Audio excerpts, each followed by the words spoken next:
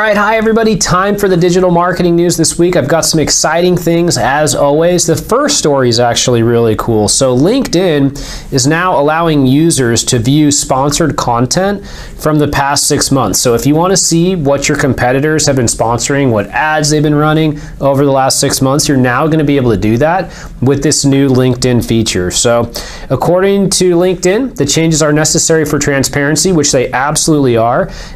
If you saw Facebook allows you to do this as well. So you can go to somebody's page, you can look at their page, you can click on ads, you can see all the ads that they're running. So LinkedIn is really following suit there.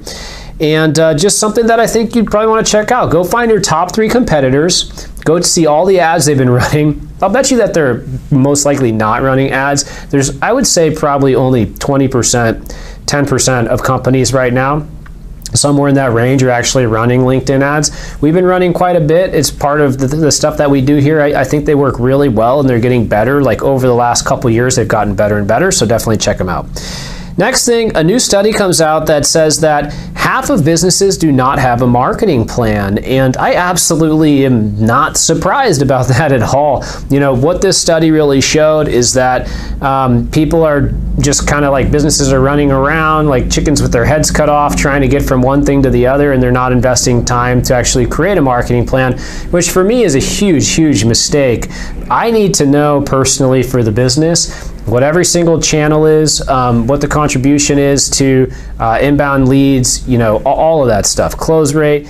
When you have all these things really laid out in a sequential way and you know what the levers are to scale them, it makes it much easier to predict the growth for the business. So a lot of people aren't doing that.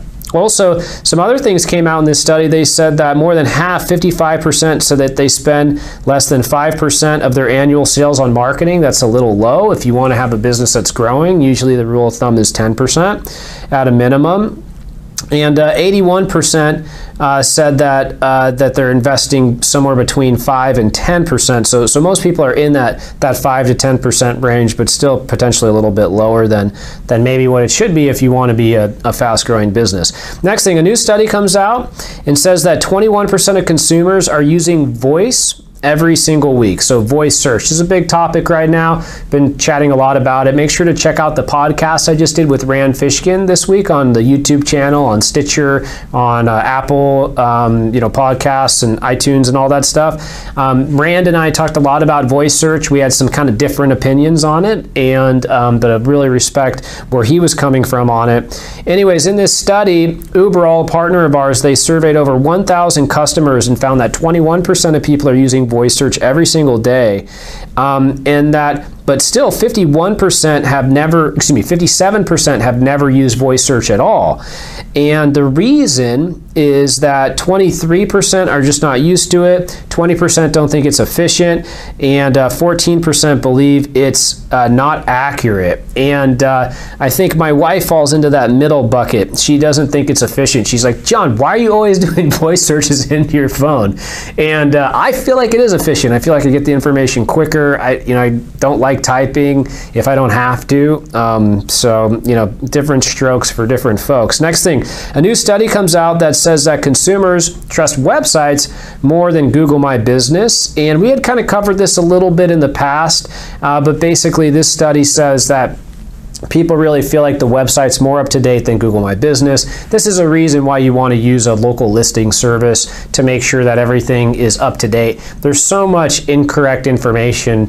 I talked about this a little bit before, but much of the time we'll even find, especially if it's a multi-location business, say it's a business, your business has 20, 50, thousands of different locations. A lot of the time they even have like the wrong phone number, the wrong address, stuff like that, right? Stuff that like really hurts your sales. So you want to make sure that those things are correct. Next thing, this is kind of interesting. I actually really like this. So Google Ads is rolling out new bidding strategies. There's 3 of them, okay? So here's the first one. The first one is campaign level conversions. So now you can set goals on the campaign level instead of just the account level. Next one, seasonality adjustments. So this is interesting. You want to make sure that you're setting this appropriately, but Basically, this is a response to the demand for ad hoc events, such as like a one-time promotion. And if you think your conversion rate's going to improve during an upcoming promotion, you can use a seasonality adjustment to adapt your bidding accordingly. And the last one, this one's cool. Okay, so this is maximize conversion value. And this allows you to optimize your campaigns for volume and growth instead of efficiency. Okay, volume and growth instead of efficiency, which I think a lot of people want. All right, okay, so next thing is Google doesn't show hidden tab content in search results. So there's this thing that came out this week. We've been talking to a couple of our clients about it. It's just this really like such a Google thing, okay? So here's how it goes. If you've got a tab, right? Like a tab on your website and there's content underneath it. Google will still use that for rankings, which is great, so thank you, Google. But what they will not do, what they have said we will not do, we will not pull that out and show that as a rich result. Okay, makes sense? So those rich results kind of at the top of the page, everybody wants to get them. Some people call it ranking 0. If it's under something on the page, because it's not visible on the page, they're not going to pull that out and have that as a rich result. John Mueller said that. He went on record, just kind of one-off random comment. And then it had a lot of people thinking about, oh, well, how do we update our strategy, right? Should we be using, drop downs with content underneath it? What do we want to have outside of it? Because we want that to create a featured snippet, right? Should you have everything load and be visible on page load and then pull up, or so that it's hiding the content? Things to think about. I'm not going to give you the exact strategy unless you're a client on that one. Okay, so next one is Google is updating their search quality rater guidelines. So Google's got these guidelines. The quality raters are people who go around Google and then they use their own minds to actually rate web pages. And these are really important, especially for certain types of websites. There's this acronym EAT, E-A-T, expertise, authority, and trustworthiness. And that's kind of something that they look at a lot. It's one of the main aspects of what they do. So here are some of the changes that you want to keep in mind.